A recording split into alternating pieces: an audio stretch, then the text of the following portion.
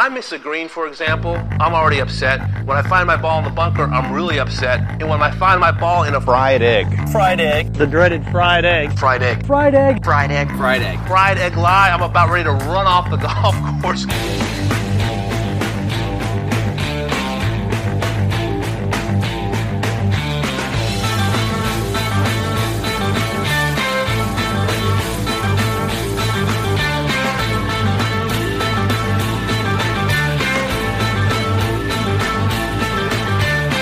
Welcome to the Fried Egg Golf Podcast. I'm Garrett Morrison, and today we're talking about Royal Melbourne with Michael Clayton.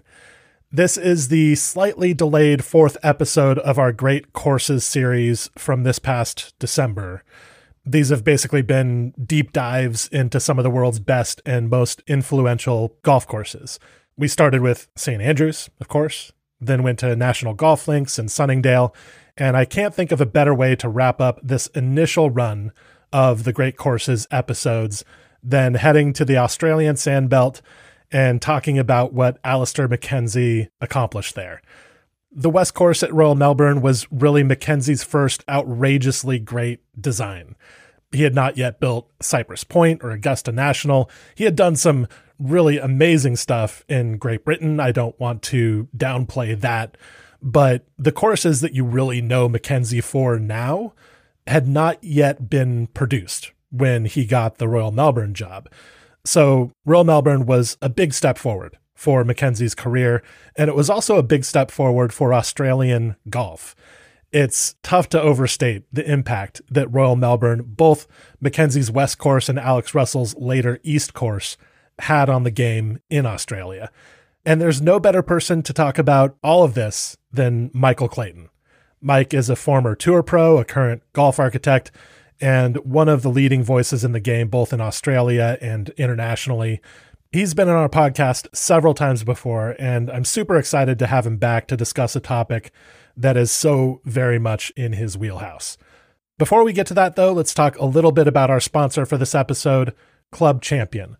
Club Champion helps golfers of any skill level play better golf through custom-fitted and custom-built equipment. They have extensively trained master fitters who provide an in-depth, data-driven, tour-level fitting process, and they have access to 50,000 hittable head and shaft combos, as well as 60-plus brands. This is truly a brand-agnostic fitting. There is no motive to promote one brand over another. Master fitters at Club Champion simply fit you into what works best for you. Club Champion's fittings produce real results for every level of player, including an average of 22-yard increases off the tee and an average of 10-yard improvements in dispersion. So I've gone through Club Champion fittings myself, and I've gotten equipment that really works for me, and I've also gotten a lot of knowledge from these fittings, right? I think I went into my Club Champion fittings with a certain idea of what I should be playing from driver through putter, like what suited me the best. But those senses were kind of based on trial and error and just, unreliable experience. Once I went into Club Champion and actually saw the data, I got a different idea about what kind of equipment suited me best. And that has been enormously helpful ever since my fitting. So for Fried Egg listeners, this is the deal that Club Champion is offering. Right now, you can use the code FRIEDEGG to get 50% off the cost of your fitting with the purchase of a club. So go to clubchampion.com and book your fitting today. Again, that's code FRIEDEGG, all one word. All right, let's get to me and Mike Clayton talking about Royal Melbourne.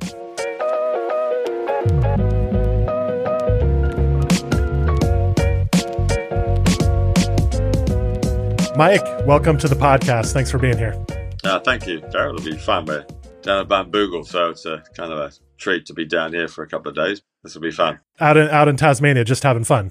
Yep, just hanging out, playing golf. And yeah, so I'm playing down with Suo. We're down here, so we started off the year. We played Royal Melbourne on New Year's Day, and then Lost Farm the next day, then Bamboogle yesterday. So not the worst way to start the year off. 3 pretty nice courses.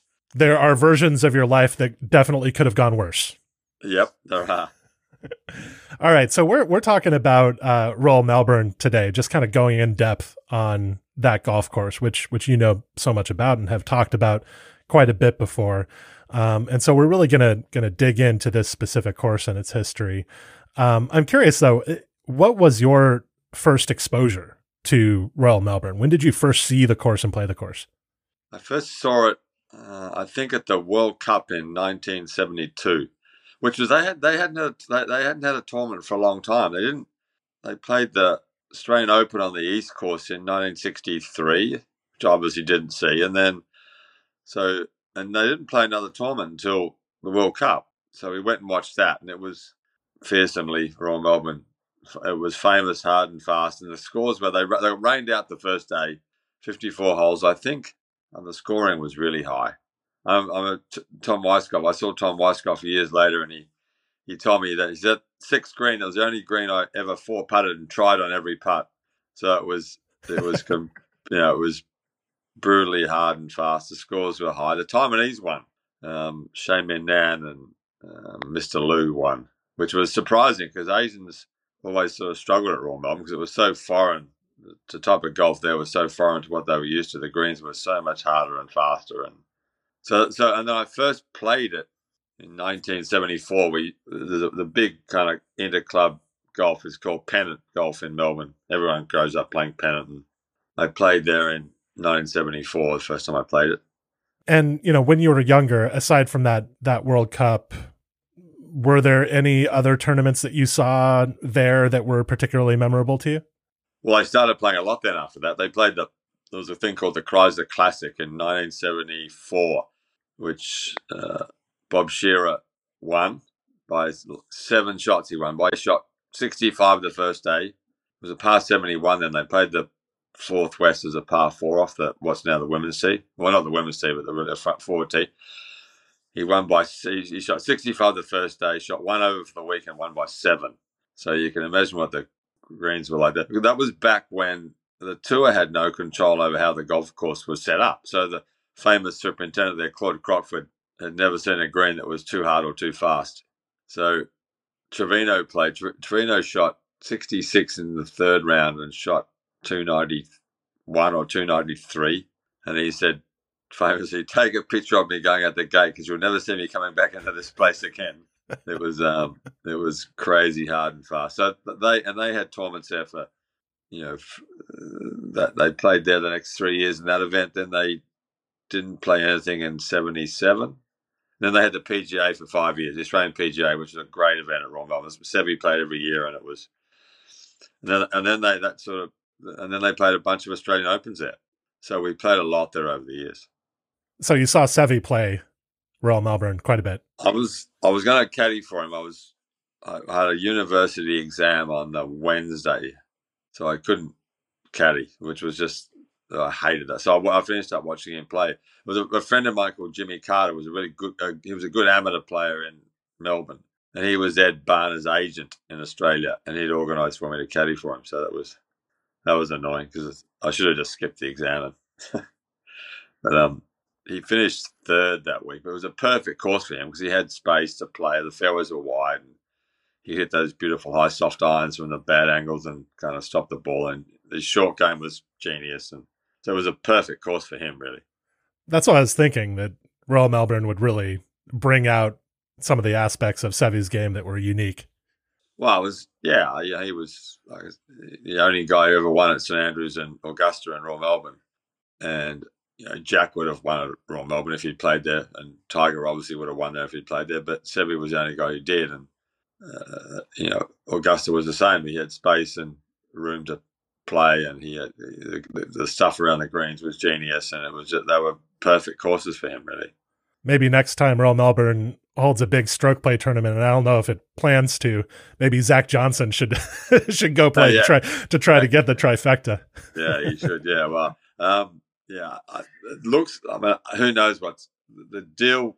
The Australian Open, the Golf Australia's deal with the Australian Open and the New South Wales government finished this year. Government being sort of the major sponsor of golf in Australia, so people are assuming it's going to go back to Melbourne, and it's really got to be a 36-hole venue because it's a mixed event with men and women. So you can only play at Royal Melbourne and Peninsula really in Melbourne. Right. So it'll be one or the other, most likely. But I mean, who knows, really?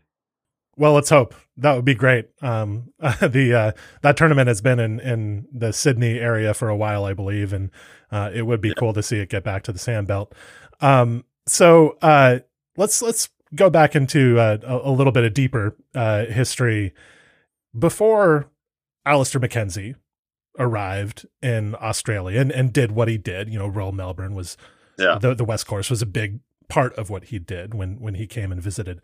But before that visit in 1926, could you just give me a general picture of what Australian golf architecture was like? Well, I assume it wasn't very good. It was all the famous clubs on the Sandbelt, except for Woodlands, were somewhere else. Like they were much closer to the city. There's not much good land for golf in Melbourne outside of the Sandbelt, and they're all much closer to the city, and I assume pretty rudimentary courses. So Royal Melbourne and Metropolitan were one club about 2 miles from where I live, like right in the middle of, not in the middle of the city, but not far out. And half the membership went down to Sandringham, which was at the time, I guess, a long way away. Most people, I assume, didn't have cars, and it was so all the Sandbelt clubs that moved apart from Kingston Heath, moved to bits of land near train stations so people could get there. So half of the club went to Royal Melbourne. The other half stayed behind because it was too far to go. And then a few years later went and started Metropolitan. So they went down to Sandringham and did a golf course in the teens, probably, 1913 or something around then. I don't know, sort of just before the First World War. And it was sort of known as the Sandringham Links. So it was part of the land they currently used, and I think it went out further to the kind of north and west, which was where the Sandringham public course is now. So that was what they had, and when Mackenzie came down, he completely reimagined the whole thing, and basically built them a new golf course.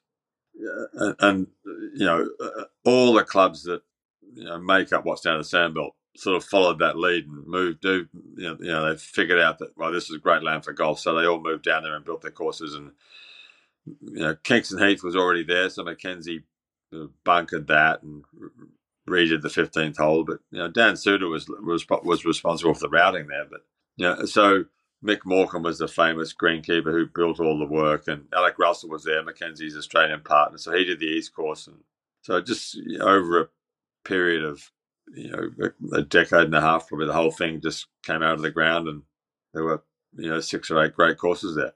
Why was it that Mackenzie went to Australia?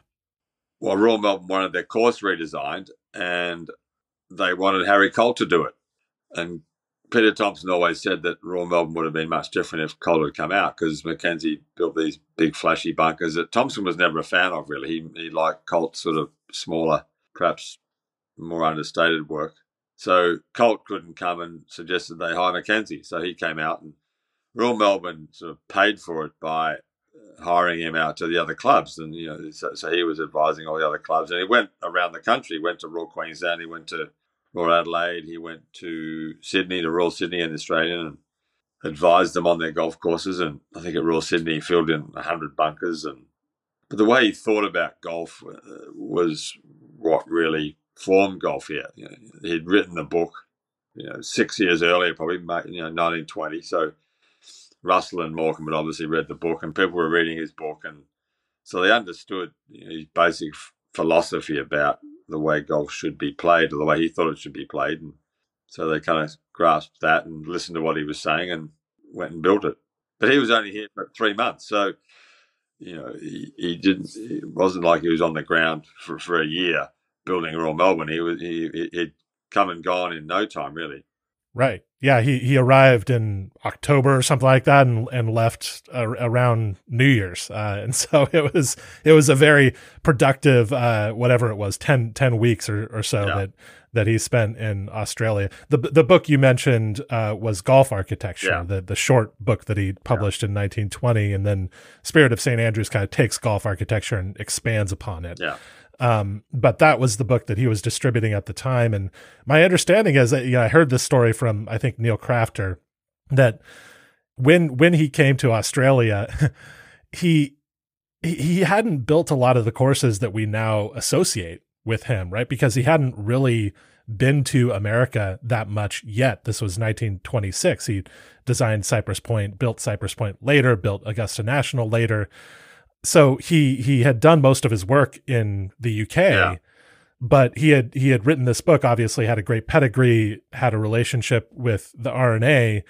And so he came to Australia, and he was this authority on golf architecture. He had this book. They were publishing excerpts in newspapers, and he was shaping the discussion around golf architecture.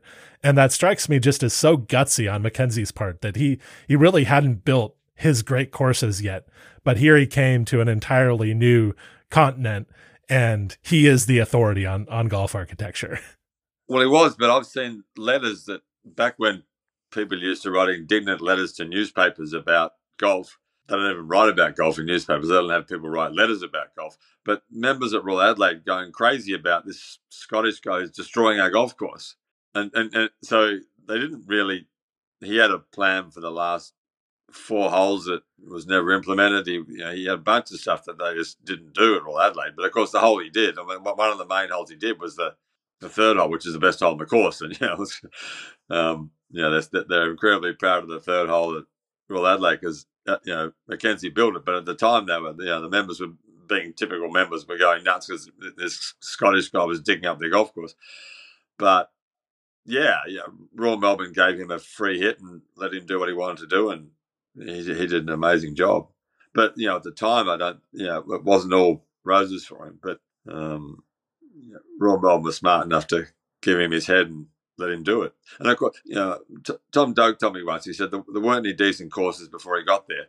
And there weren't too many built after he left that were any good either. And it was kind of true. Russell did Yarra Yarra and Lake Karrinyup, and the Depression came, and then the war. So that sort of stopped everything. And then that generation of architect was gone, really.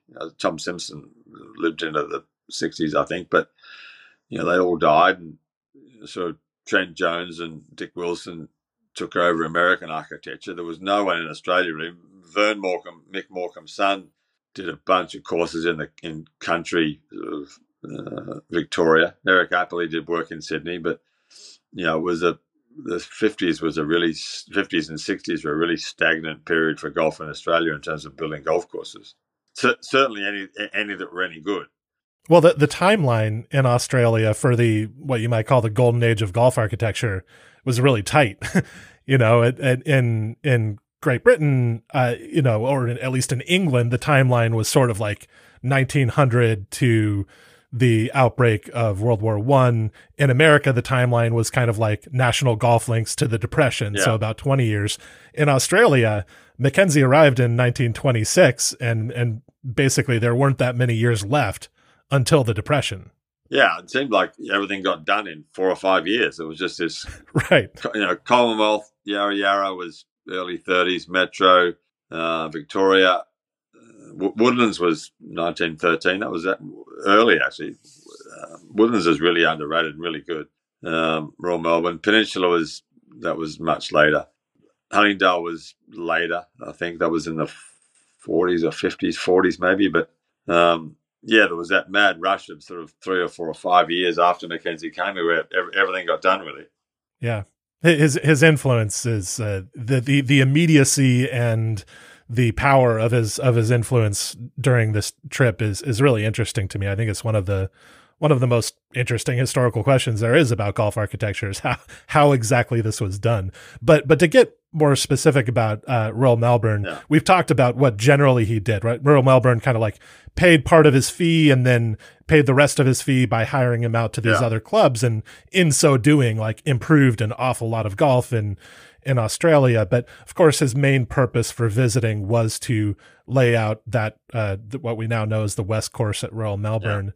One of the big things he did, and you've alluded to this a couple of times, was to assemble a team, or at least to recruit a couple of like-minded individuals who could carry out his vision. So who were the key people involved in actually carrying out Mackenzie's design at Royal Melbourne, and what were their roles? Well, Mick Morecambe was the greenkeeper, so he built everything, I assume, or certainly was in charge of the crew that was building the stuff, with the horse and scoop. They were digging out the bunkers and making the contours around the greens and building the greens. And Alec Russell, who was a wealthy grazier, who was an Australian Open champion, great player, Royal Melbourne member, and he was Mackenzie's Australian partner, really. So as Mackenzie seemed to do when he went around the world, Robert Hunter in California and different people who he partnered with. So Russell was that guy in Australia. And after he left, Russell did Yarra Yarra and Lake Karrinyup and Paraparaumu in New Zealand, Riversdale here. So he was a great designer in his own right, really. And the East Course at Royal Melbourne. And the East Course at Royal, of course, yeah, and the East Course, yeah. So he was clearly a really talented architect. But then the Depression came and nothing happened. Really. So architecture in Australia was a non-existent profession pretty much for a long time after that, until really Peter Thompson took it up. Thompson teamed up with Mike Woolbridge in the early 70s probably, and he was the main guy here for a long time. Now, when it came to actually building Mackenzie's course at Royal Melbourne, how much of it did he actually see get completed, given that he was off to New Zealand and then the rest of the world pretty quickly? Probably not a lot. I think he built the 15th hole at Kingston Heath while he was here, or that was built when he was here. That was a 15 at Kingston Heath was the famous par 3. There was a short par 4 over the hill that Dan Suter had routed that he described as a blot on the golf course. So he built the famous par 3 when he was there. But I mean, Neil Crawford's got the extensive timeline of what went on. But I mean, how much can you do in 3 months? You can't do that much. So with most of his courses, he didn't see much of them when they were finished. I mean, Augusta, he died before Augusta was barely open, and he certainly didn't ever live to see the Masters.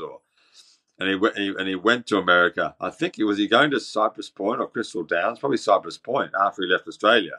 Yeah, he had I believe had the Cypress Point connection, and at the very least the Meadow Club connection in California. But he was off to California. Yeah, so. And he went through Auckland and laid out Titirangi, which is a terrific course in Auckland. And he said, from the photos they sent me, it looked like it turned out quite well. So he clearly never... yeah. Where a Mackenzie course, well, he never saw it, but he routed it. And the routing was genius. And this was not Melbourne sand. This was clay in Auckland. Yeah. That's the thing that bears repeating, right? Is that he never went back. Yeah. This was his only time. This was it. Visiting there. So it's kind of sad in a way that he never saw the golf course or never understood the adulation that the esteem and the adulation that people hold it in. And, it's such an important part of golf in Australia. He never had any idea how significant it was going to be. Mm. And I think he wrote that. He just assumed that the profession would get better and better, and it would continue to evolve, and people would build better and better courses. And as it turned out, that wasn't exactly what happened, really. Well, so when it comes to the question of credit, like who is the architect of the West Course at Royal Melbourne, there are some people who think that Russell doesn't get enough credit, that Morecambe doesn't get mentioned enough. And feel that Mackenzie was the designer, but he didn't really build it. How do you think through that question of credit yourself? Do you think is it proper to call it a Mackenzie course, or do we need to call it a Mackenzie and Russell course? I don't know, really. I think the concept was all his. The concept of the way he, if he'd thought that golf should have been played, was played down narrow fairways bordered by high grass, that's what it would have been. So. But it wasn't, so because he hated that sort of golf. So the concept of the way the golf would be there was, I assume, mostly his. So, and the routing was his, or the rerouting. So if it's your concept and your routing, then you get a lot of the credit. But as Bill Kerr always says, it's not just one guy who ever builds a golf course. There are a team of people who are critical to what happens. And without being there, it's hard to know. But you assume that was obviously the case at Royal Melbourne, when they must have sat down at night and had dinner together and discussed what they were doing. And, clearly Morecambe he enjoyed the way, he wrote glowingly about Morecambe's talent as a shaper. So, he obviously was comfortable with him doing it and gave him a free hand. And it was, you assume like I said, you assume they sat down every night and spoke about what they were doing and went for lunch breaks and had a sandwich. And what do you think about the 17th green? Well, I think it should be higher here and lower there. And, do this with the bunker and make the shot from the right more difficult. And so the concept was his, I think. And it seems like one argument in favor of making sure that Mackenzie gets a lot of credit for what he did in Australia is that it seems like pretty much everything he touched turned to gold, right? That a lot of the great courses have one thing in common, and that is that Alister Mackenzie had some role in creating them. Yeah, and it was the concept and the look, and I don't really know what happened to Victoria, but you look at that golf course and the bunker. It's literally right across the street. You can hit a wedge from the second tee at Royal Melbourne over the road onto the 12th green of Victoria. That's how close they are. So it's and the bunkers look the same. The greens are similar. The concept's the same. The property's not quite as big, so it's not quite as wide. But it's the golf is obviously very related. So it's it's just that influence of the way he thought golf should be. That was critical to golf in Australia. And it's unfair really, and I've never played enough in South Africa, but I suspect that if it wasn't for Mackenzie, we'd have finished up with golf like South Africa has, which is nothing in the world top 10 and nothing sort of super amazing. And that's what we would have had if he hadn't come here, I think. I mean, Russell might have had more of an influence. Well, he probably would have, but I'm sure. Well, I'm not sure. You can't ever be sure about this stuff. But if you interview Alec Russell now, he would, I assume, say that Mackenzie was a huge influence on the way he thought about golf, and I guess it went back to the book. He obviously read the book, Golf Architecture, right. And from that he'd gleaned what Mackenzie's ideas were about how golf should be played. But you can't understate the influence of just the concept of golf. He brought what I think's the correct or the concept of the best golf in the world. He brought it here, and then he took it to Augusta and did the same thing, really. And he got that from the old course because he understood the old course. That was where it all came from. He understood that shots from one part of the hole were completely different from shots from the other part of the hole, and that was an important part of golf. And if it was narrow, you couldn't do that. You needed width to create that. And the great part about playing Royal Melbourne is you get much different shots depending on which part of the hole you're on. Mackenzie had a way of activating people. It seems like he did this with Russell in Australia. An example I love is his relationship with Perry Maxwell, where Maxwell was a talented, thoughtful golf architect before his relationship with Alister Mackenzie. But after he worked with Mackenzie, Maxwell just reached an entirely different level and built courses that were truly world-class. And so there's something about Mackenzie's influence, his way of interacting with people and recruiting people and helping to educate them is probably not the right word, but something like that. And then afterwards, they're just completely different. And so it's a remarkable thing. Yeah, well, you don't know what you don't know, really, until someone points it out. And I played Crystal Downs, well, I was going to say last year, and that's an amazing course they did up in Michigan. It's a beautiful course. Yep. Yeah, Perry Maxwell built that course, right? Was heavily involved in the construction. Yeah. So, and I think you could argue the same thing happened with Bill Corr, really. I mean, Bill Corr and Sandhills was the start of this era. And of course, we're living in it. So how do we really know how people are going to judge it in 100 years? But I think it'll be judged incredibly kindly. I think, I played with Richard Sattler yesterday, the owner at Barnbougle. We played the little par 3 course that Bill designed, but of course it was COVID, so Bill never was here. I mean, he never came out. He was doing it on Zoom with a guy called John Hawker who was building it. So there's a classic example of the Bill Corr designed Boogle Run at Barnbougle, the 14-hole par 3 course. He never saw it built. Well, he did. He saw it this year, or last year, finished, but he was never here when it was being built. But, I think that Richard and I were talking about, I think he'll go down as being arguably the best and most important architect ever. When people look back in 100 years at the courses that Bill and Ben have done, they go, well, those guys were incredibly great at what they did. Mm-hmm. And their tree is going to be really strong too, right? All the people they worked with, influenced, and activated, in the way that Mackenzie activated people. Yeah. It's a really good comparison, I think. All right, well, let's get a little more specific about the West Course at Royal Melbourne itself. I also want to talk about the East Course too, because it gets ignored to a degree, but the West Course is obviously very spectacular. When it comes to the land at Royal Melbourne, now I've never been to Australia. I'll admit that. I'm talking about all these courses in this series that I haven't been to, but which is why I want to find out more about them. But I've only seen it on TV, right? Seen it in the President's Cup and gotten a general feel for it. Seen photographs of it, obviously. Read a lot about it. But one thing that you have a really hard time getting a sense of when you haven't been to a course is what the land is like, right? What is special about the piece of land? And so when it comes to Royal Melbourne's land, what is that special thing that you can only see when you're there? Well, it's all sand, which obviously helps. And it's, the first hole's a flat, wide open par 4. Second hole's quite flat, wide open, short par 5, with a cool hollow gouged out in front of the green to make the running shot into the green interesting.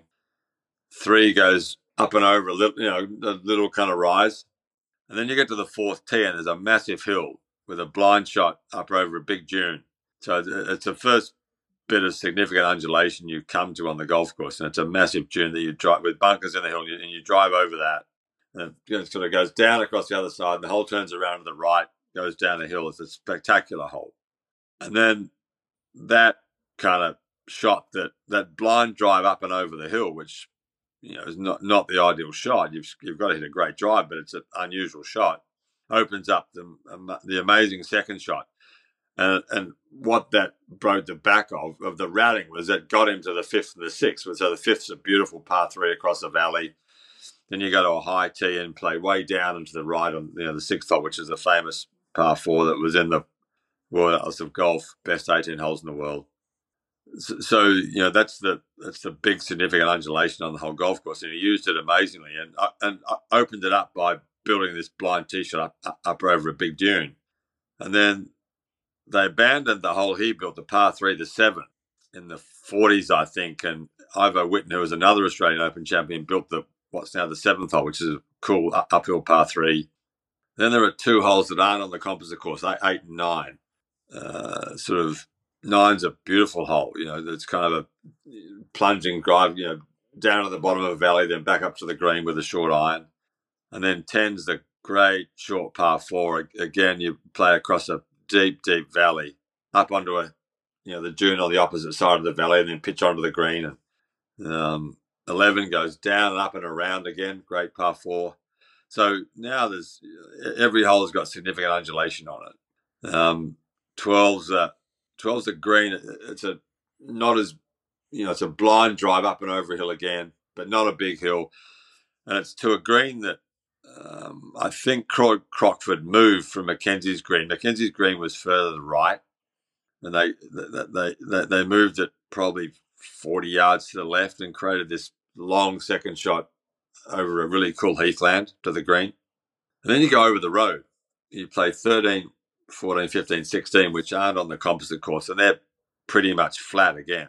There's a really cool little short par 3 that's difficult because it's got this kind of ridge across the middle of the green, and the greens are so hard there that if you land on the sort of this ridge in the middle, if you land on the downslope, the ball's always almost always goes over the back of the green. It's just a really innocuous looking sort of 140-yard hole that's actually really difficult. 14's a flat sort of dogleg right, good par 4. 15's got that cross hazard across the fairway at about 420 yards off the tee. And it was on the original course, and he said, apocryphally said, I'm going to leave this ridge these ridges across the fairway as an example of how bad golf architecture used to be. So there's this thing just in a dead straight line right across the middle of the fairway. It's covered in kind of heathy rough. It looks actually pretty cool, but So the story is that, he left it there as an example of, as I said, how bad architecture used to be. Right. It's sort of the Victorian style or whatever. But you think he probably didn't say that, right? You're saying it's apocryphal. I think he probably did. You think he probably did? Yeah, okay. He probably did, yeah. he actually left a feature on the golf course that he didn't like as a, oh, that kind of sounds like him actually. Yeah. That's like, that's Mackenzie in a nutshell right there. And then 16 is the best long par. There aren't many long par threes in Australia. Most of the great ones, almost all the great ones are between 140 and 180 yards, because they're great because they built these kind of famous sandbelt bunkers and greens and they made them tight, so you couldn't really make them 220 yards because they were going to be so difficult. It's different from the London heathlands, and all the great par threes on the heathlands play across amazingly interesting, dramatic bits of land. But in Australia, apart from parts of Royal Melbourne and parts of Victoria, it's largely flat. So they had to build these great holes on land that gave them nothing really. And then you go, but it's got a tiny green. It's a really difficult hard hole, small green, really brilliantly bunkered. It'll be a great short par four. The way the bunkering works, if they could ever I keep saying you need to chop these trees down behind the tee and put a tee back up against the Sandringham public golf course boundary fence and play it at 240 or 50 yards, it'd still be a par three, but it'd be a great two-shot hole for most people. And then you go back across the road, and 17 is arguably the best hole in the course. It's a flattish drive, and then you go down the hill and across the valley with a second shot back to a green on the opposite side of the valley. So there are lots of shots that go across these valleys. You put the green on the opposite side of the valleys and you play across them. And then 18 is another blind drive up and over a hill into a big bunker that's not really in play but sort of embedded into the face of the hill. So you go up and over that, and then it kind of sweeps down and to the left, and with a green on the far right corner of the hole. So we use the undulations brilliantly. But, it's big, bold, dramatic sort of golf. And the bunkers, everyone's seen the pictures of the bunkers there, which look great, and big greens. And so, it's a perfect piece of land for golf. And there was, apart from the tee shot up the fourth, there was no sort of what he would describe as hill climbing, but he used the dunes and the natural undulations incredibly well. And you assume that they didn't move much dirt. It wasn't like they dramatically changed the land in any way. I mean, we're doing the course at 7 Mile Beach now in Hobart, and when we took the trees off, the land was on a lot of holes was completely unplayable for golf. It's only that we've got a bulldozer that you can actually bulldoze it into some sort of form where golf's playable. And the trick is to make it look like you haven't done that. But you assume that the land at Royal Melbourne was completely playable once the vegetation had come off, and the property was owned by a guy who trained horses on it. It was a big kind of, so it was. I don't think it was heavily treed. There wasn't much clearing that went on. It was just covered in the natural heathland of the area. So it was, that was a matter of mowing that down and planting the grass. But it was a perfect piece of land for golf. And of course, it didn't. It was sand, so it didn't need extensive drainage. And they brilliantly used the surface drainage to get the water off the greens and not having it, ripping down into the bunkers and wrecking the bunkers. And so all that stuff they got right. And so it was a dream site for golf. Probably much easier than Augusta, which was clay and much sure. Hillier, much hillier, and very extremely hilly, intractable in some parts, but the routing kind of makes it work. Another thing, something that strikes me about your description there of how the course unfolds over the land is that the pacing is just right with the flatter parts of the property as opposed to the more dramatic parts of the property. Right, you start on some subtler land, and then in the middle of the back nine, you get some subtler land. But there are these, of course, all around that. You have these holes going around big landforms, and so there's a pacing to it. It's not like 1-9 has all the cool landforms and the other 9 doesn't. Which is sort of what happens right across the street of Victoria. The first sort of 7 holes of Victoria are relatively flat, Well, the first 8 really, and 9's got some great undulation, and then the back 9's all the great undulations on the back 9. So, it's not like the front 9 of Victoria's. It's not in any way a bad 9. It's really good, but the back 9's better because it's got all the great undulation on it. Yeah, it's kind of cool. But you get 5 or 6 or 10 miles up the road at Metropolitan where I play, and Huntingdale next door, and it's just dead flat. I mean, there's almost no. Metro's got the 6 hole's the only hole that's got any undulation on it at all. Mm-hmm. So it's not like the Sandbelt land's all great or all undulating, or if you played Royal Melbourne and didn't play any other Sandbelt golf course, you wouldn't get an accurate representation of what it's all like. I mean, Kingston Heath, people think Kingston Heath's flat, and it kind of is, but they used what undulation there was there really well. But Royal Melbourne had the pick of it, and Peninsula's further down the road, but it's a 20 and a half hour drive from Royal Melbourne, but there's some great undulation on that property as well. Peninsula moved from the course that was close by. They built their courses in the 60s, and but that was a great piece of Sandbelt land as well. I mean, probably next to Royal Melbourne, the next best piece of land on the Sandbelt, really. Yeah, I mean, it's not all super dramatic, but sandy is kind of the common thread, I suppose. So, what do you think is the best green on the West Course? The most famous green's the 6th hole, because that was where all of us used to go and congregate to watch pros have nightmares trying to putt down the hill. So, 6 is a great green, but there are so many amazing greens there. 2's a beautiful green, but there's sort of a Redan is sort of sweeping from high on the right down to the left. So now it's a drive and a 7-iron for pros, but when it was a drive and a swooping kind of 3-wooder or long iron, it was a beautiful green. 3 is that's the only green that goes on the West Course. The 5th green on the East Course does the same thing. It's high in the front and runs away to the back, which is really difficult at Royal Melbourne because the greens are so hard. If the greens were just normal greens, you could stop the ball without any problem at all. But the greens are so hard that you've got to hit a really good shot otherwise everything just runs to the back. So 3 is a great green, but then you can't really run it up because there's a really cool diagonal kind of hollow at the front. So you never see anyone run the ball up onto that green because it just bounces all over the place. I mean, 5 is a beautiful green. 6 is obviously great. There's nothing remotely close to a bad green there. 17 is a beautiful green. 18. So it's a great set of greens. But the best green, the first green's a beautiful green for an opening hole on a flat piece of ground. It's amazing how many times when you played a tournament, you would somehow always, no matter what you did, finish up with a 4-footer for a par. It was just, it was just, because it was really hard to get the ball close. You'd be 30 foot away and you'd putt it down and it would go 3 or 4 feet past. And I've hit 3 good shots. How come I've got this smelly 4-footer across the hill for a par? But that almost always happened.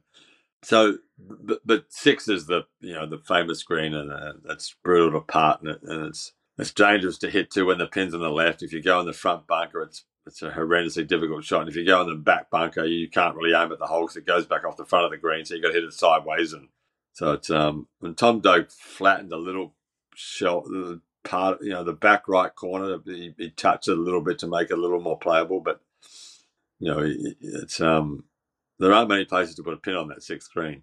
The greens are fast. I mean, there's no doubt, especially when a tournament comes to Royal Melbourne. The greens are humming.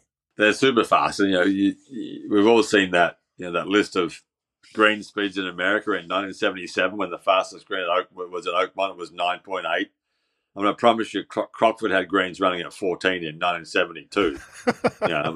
They were unbelievably fast. And it was funny.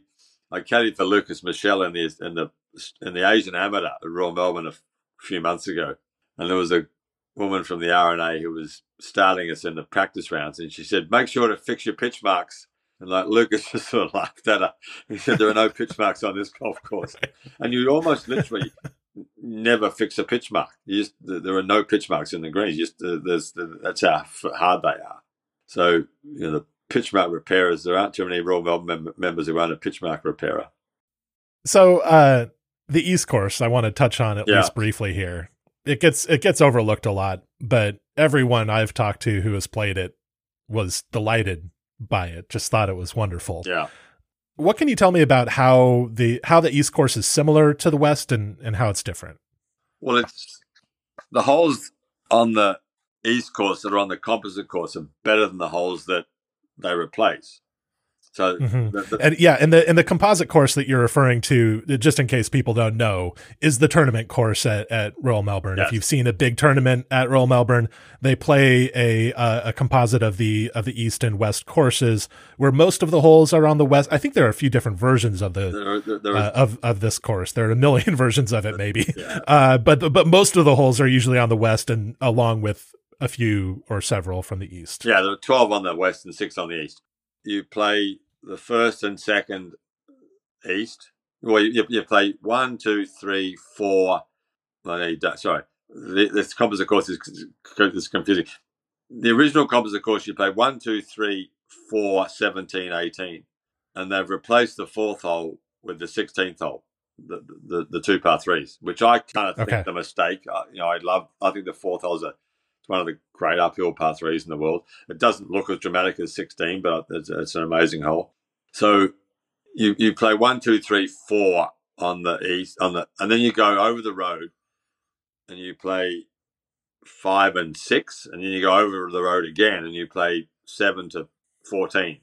And those holes out the back are quite flat, but really good. It's really good flat golf. There's some undulation there, but none of the dramatic stuff much closer to the clubhouse. But still, fantastic golf. And you could easily make the argument that the second best course in Australia is the East course at Royal Melbourne. Perhaps not after Barnbougle and Cape Wickham were built, but 20 years ago, before the golf got built in Tasmania, you could easily make the argument that the best 2 courses in Australia were the West course, then the East course, and then probably Kingston Heath. And the East course for what they're worth, it's in the magazine rankings, it's around 5, 6, or 7. It's still a top 100 course in the world. And if it was the only course at Royal Melbourne, it would get a lot more credit than it does. But because the East, because of the West course, and that's the course that people want to play. But the East course is brilliant, and it makes the composite course a better course than the West course. So you could make the argument Royal Melbourne the rankings should rank the East course, the West course, and probably the composite course. And the composite, you can make a pretty good argument it's the best golf course in the world. Perhaps not Pine Valley, but Pine Valley is certainly not the ideal course. I mean, Mackenzie would say, well, yeah, it's great, but who can play it? And, the bulk of the membership at Royal Melbourne can handle the golf course, but Pine Valley is so difficult, they couldn't play that. So it mightn't be the best course in the world, but maybe it's the most ideal course in the world. So you're among those who thinks that the composite course is a better course than the West course flat out. Oh yeah, it's clearly better. But because Russell's holes on the East course that they play are better than the holes that they're better than that they replace 8, 9, and 13 to 16 on the West course, which are really good holes. But Russell's holes are brilliant holes. Yeah, they're great. So 18 East, which comes around the other side of in fact, it shares the fairway with the first West course up by the green. It's a dead flat dogleg left with a clump of tea tree on the corner and a 100-yard wide fairway that goes all the way to the clubhouse and an amazing green. It's one of the great holes at Royal Melbourne. It's a brilliant hole. And it's dead flat. It's just it's back on the land around the clubhouse, but it's an amazing dogleg left par 4. Where so many that crazy finish to the Asian Amateur when the pin in the front right, no one had birdied it all day, and then the 2 kids in the playoff both birdied it in the first hole of the playoff, which was completely mad. It's a great hole. So the East course, obviously a Russell course. Yeah. Can you see Russell making an effort to emulate the West course in this design? And can you also see some places where he's trying to distinguish the East course from the West course? Because there are different schools of thought about how you go about designing the second 18 of a 36-hole facility. You can go the direction of saying we want something really different and really distinct and that has its own very clear identity, or you can say we want some kind of similarities. We want a continuity is the word I'm looking for between the courses. What approach do you think Russell took here on the East Course? Continuity. Yeah, he was the bunkers look the same. The greens are perhaps there are some different greens out there, but they don't sort of you don't walk on the 11th green at the East Course and say, well, this was clearly not a Mackenzie green because it was clearly the concepts were the same and it's a really cool green, but there's nothing like it on the West Course, but it fits in beautifully and it's so the bunkering style is the same. Because the land is not as expansive, it's not quite as wide, and he had to, there's not as much room between the holes on the far paddock on the East Course, but they're very similar courses. So the 13th on the East and the 13th on the West are both sort of short 130 or 40 yard par threes that are, you could swap them over, and you would neither would look out of place on the other golf course. And it kind of, in a way, the composite course wasn't arranged until the World Cup it was the Canada Cup then in 1959. That was why they put it together. But you play the holes around the clubhouse on the East Course or on the clubhouse paddock on the East Course, and there, you would never know you were on a different golf course. You come off the old composite course, you came off the 4th West and went to the 3rd East, and anyone who played that composite course who'd never been there before wouldn't have any idea they were playing a different golf course. It just looked exactly the same. Yeah, it's amazing that it flows so well. Yeah. And then furthermore, a similar point is that, as you mentioned earlier, there are a couple of holes on the West Course, and I'm sure on the East Course as well, that aren't original, that were changed later. Greens were moved, or 7th on the West Course, I know fits this description. Yeah. And yet I don't know. I mean, I've looked at all the holes at Royal Melbourne through pictures and on TV a number of times. I think I know them fairly well. If you had asked me to pick out the hole that wasn't an original Mackenzie hole, I wouldn't be able to do it. It all fits in pretty well. The course is so well presented and so well stewarded that just it's all, it's a complete thing. Yeah. Crockford moved that 12th green, and I assume. Well, I think it's a great hole, so I think he probably made it a better hole than it was. And you don't know. I mean, I assume Russell was around at the time, so obviously you assume they spoke about it, and they probably had a committee meeting and said. I guess he said, "I want to move the 12th green." Everyone said, "Well, that's a good idea. Okay, we'll do that." And so that happened, but that green's it's indistinguishable from it's not like that green stands out as something different or something. Gil, the first time Gil Hans came down to Australia, funny story, he won the Olympic job. He rang me up and said, I've got this job to build the Olympic course in Rio, and I've sold it to whoever he was selling it to on the basis of Kingston Heath. He said, I suppose I should come down and see it, because he'd never been to the Sandbelt. So we were talking about the 12th green of Victoria, which was, he'd never been to Australia. We started walking Victoria, so we started on the 10th hole. It was late it was kind of 6 o'clock at night in the summer. And we walked 10, walked 11. So he's never been to Australia, never seen a Sandbelt course. He's seen 2 greens, and he got 100 yards from the 12th green and said, "That green's not an original green, is it?" Like, you can see that. I knew it wasn't original, but I thought it was amazing. He said the hardest thing to do is build one green on a golf course and have it fit with the other 17, which was the genius of the 12th green at Royal Melbourne, is no one would know that that's not an original green. So, clearly, once Mackenzie had gone, there were people who were talented enough to change some of his work and have it fit in perfectly well, which is what the 7th hole does, the par 3. It's a great par 3.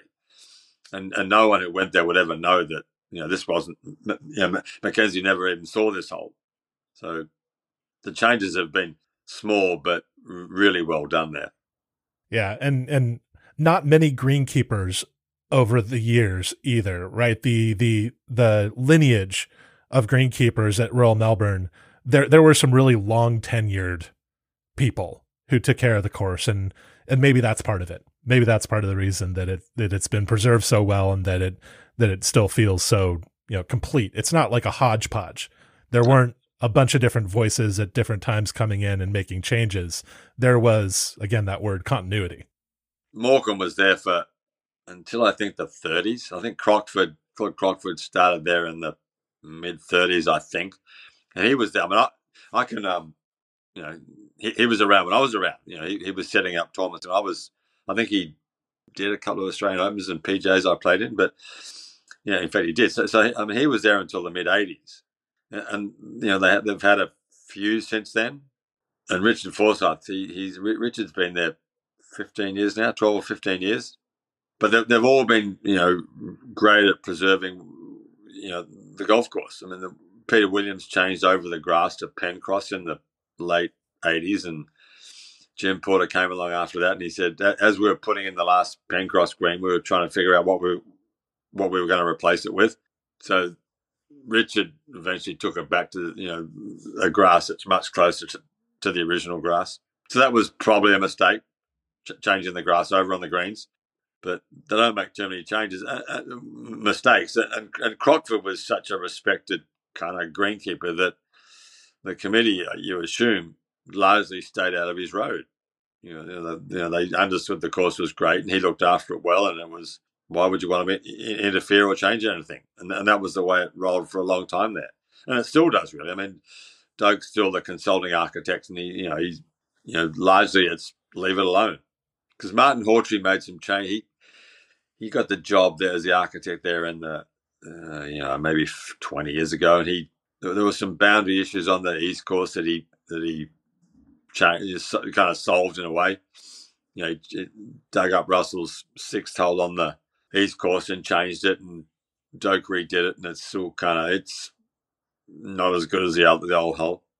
But they solved the boundary problem at 7 and 17. It's the holes with roads on the right, which is one thing Russell did. It was funny. Russell, every course he did in Australia, the boundaries are all on the right. Whether it's a coincidence or whether he was a hooker, I don't know, or whatever. But all the boundary problems there are on Russell's courses, and every course in Australia has got boundary problems because they're all in the suburbs. Every boundary problem, of course, at Russell it's always on the right, which is kind of weird. But so Hawtrey changed a few things around, and then Doak came back and kind of, for want of a better word, fixed what Hawtrey had done, and it all fits together pretty well, really. So I'm curious, since you've seen so much golf at Royal Melbourne. I mean, you've played a lot of golf there as well. But you've seen a lot of tournaments there, including fairly recently. Does a particular round come to mind as the best you've ever seen someone play at Royal Melbourne? Somebody who just unlocked the course and really, for 18 holes, really had mastery of it. I played the day Ernie shot 60, so I guess that was pretty good. He was pretty good at golf. Yeah. I mean, watching Seve, I've watched Seve play pretty much every hole of the 78 PGA, and that was beautiful to watch because that was Mackenzie built that course for. I mean, Mackenzie loved the way Hagen played golf, and that was the sort of he wanted players to have room and space. He didn't like tight, constricted golf, and then he loved Hagen, loved the way he played. So he was designing for Hagen in a way, and Seve was Hagen. He came, 50 years later, here comes, here's a guy who needs some space to show how creative he is. But that was Seve at his best. So watching Seve play was amazing. And so I would say the best golf I've seen there was Seve and Lydia Ko. Lydia Ko won the Women's Open there by, 7 shots. And it was just genius stuff. I mean, she took that place apart. It was amazing how well she played. She'd figured out the angles. People say angles don't matter. Royal Melbourne don't matter because the shot from one side of the fairway can be way easier than the shot from the other side. And it was genius. She played beautifully and just picked it apart. The third on the East Course, which was, I don't know what number it was because there've been so many ridiculous routings of the composite course. People just lose track of. So the third on the East, the first day she hit it left off the tee a little bit. It was into the wind, I think. It was. She had, unusually for that hole, she had quite a long second shot down the hill to a back right pin, and she cut this hybrid thing into about 6 or 8 feet. And the next day she holed a 9-iron on the same hole. And she won by 7 shots. It was just, she made, and Stacey Lewis is a not famous quote, but she said, Royal Melbourne doesn't reward good shots. And she was right. It rewards great shots. And, whilst the rest of the field were complaining about how difficult the course was, Lydia was just putting a clinic on. So, in terms of 2, not specific rounds, but 2 tournaments played, that was amazing. And I saw Hale Irwin play the last 6 holes in 1978 when he shot 64 in, I think, the first round. And I watched him play from the top of the hill on the 4th west, which was the 14th hole. And he just, he had a string of amazing shots from there to the finish, just like flushed it. It was that was the first time I saw someone play golf that was like, my God, I didn't know anyone could play golf that well. Hale Irwin. He just flushed it from the top of the hill. It was a 2-iron, and he had a great shot into the hole where Lydia Ko held the 9-iron. That was the next hole. He had a beautiful 7-iron in there. Then the par 3 up the hill, the 4th, he had a beautiful shot in there, and just, he shot 64. It was obviously, and he won the tournament. But that was kind of memorable. Yeah, the long clubs off the fairway, Hale Irwin. Yeah, I mean, unbelievable. Yeah, he was a 2-iron and a fairway wood. Yeah, he was you could see him hit that. Well, it was 4 years earlier. He hit that 2-iron to the last hole at Wingfoot to win the US Open. And it was like, right. When you see it in person, it's like, wow, that guy can really hit it. And the other great round, of course, was I watched Tiger play Abraham Answer in the singles in the President's Cup, and that was he was clearly the best player there that week. It was 2019. It was that's why pro golf is better when it's on proper golf courses, because it brings out the genius in the best players. And that was it was Mackenzie designing for Tiger. It was a perfect golf course for Tiger Woods. You had to think about where you were going to hit it, and you had to hit it there. And you had to control the Elvis. I caddied for Elvis Smiley in the New Zealand Open at the start of last year, and we were out with Steve Williams the last day, and Elvis asked Steve, what was your favourite tournament to caddy in? He said Augusta, because most courses you've got 4 or 5 yards to play with.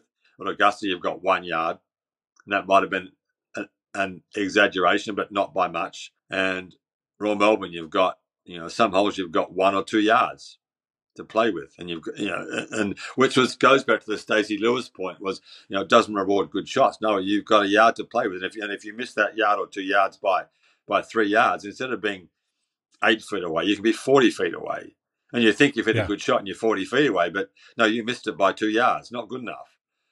Which is why it's such a genius golf course, and why it still holds up in tournaments, and why there aren't so many crazy rounds, because it's so difficult to get the ball near the hole, especially when it's windy, because the little undulations in the greens, and you hit the wrong shape and get the wrong bounce and get on the wrong side of the slope, and a shot that on most courses in the world would be 15 or 20 feet away, it's 50 feet away, and now you're going to 3-putt, or you're going to struggle to 2-putt. So that's its genius, really.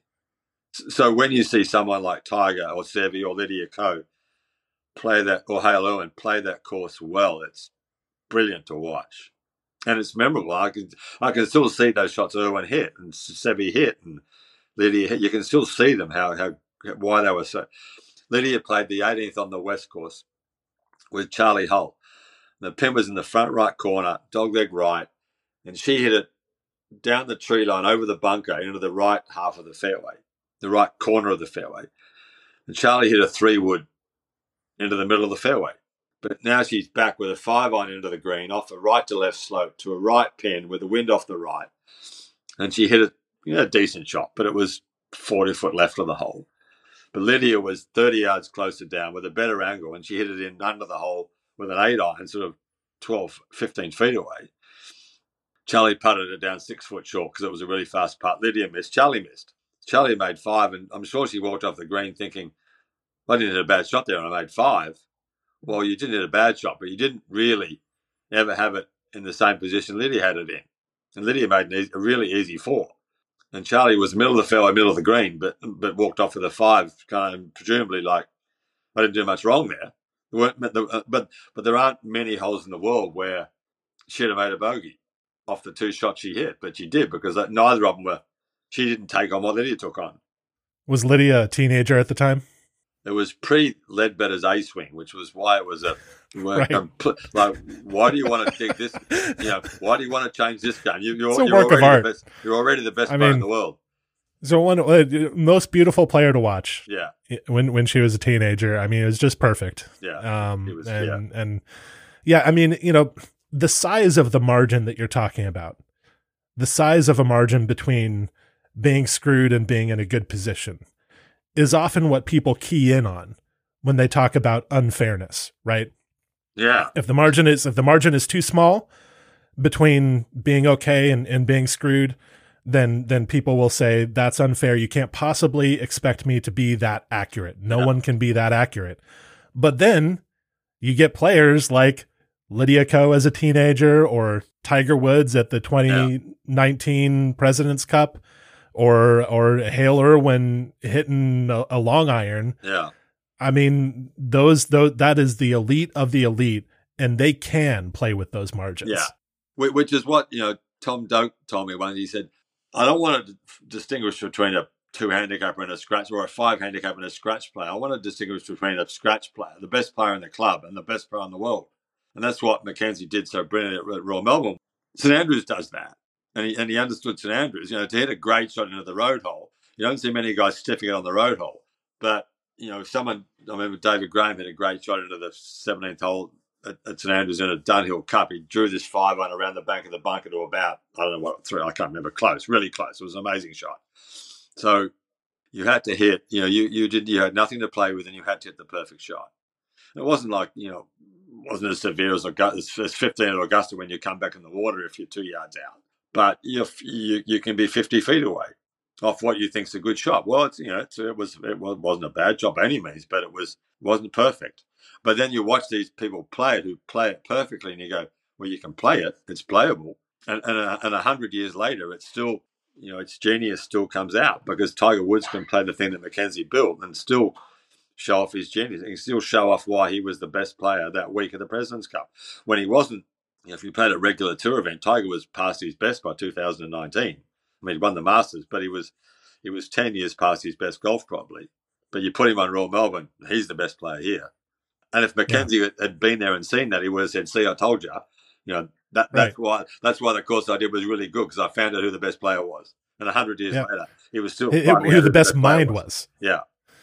His Tiger's mind was at its peak. Yeah. His body may not have been at its peak, but that is a true testament of a great course there. All right, well, Mike, I've taken enough of your time. You need to go play some golf at Barnbougle. That's far more important than talking to me. But thank you so much for spending some time some time with me. Hopefully it's been a pleasure. Sense, and it was great fun. It's always fun to talk about Royal Melbourne, and it's always, when I played there on New Year's Day, and it's like, for me, it's as much fun playing there now as it was 50 years ago. There aren't many courses like that. All right, thank you, Mike. Thanks, mate.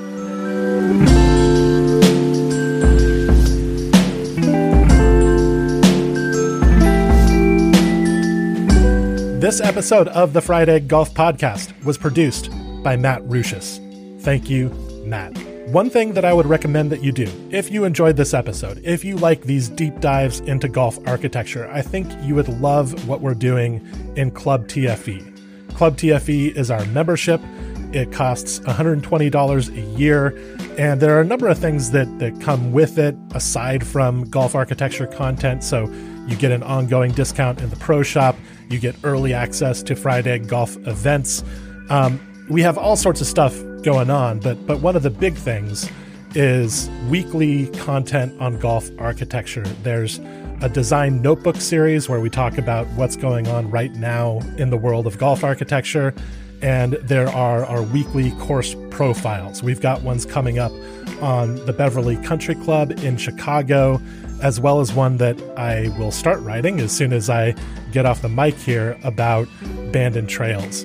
And these are in-depth analyses of golf courses with beautiful imagery, photos that we've gotten at these courses, as well as illustrations by Cameron Hurtis and Matt Ruchis.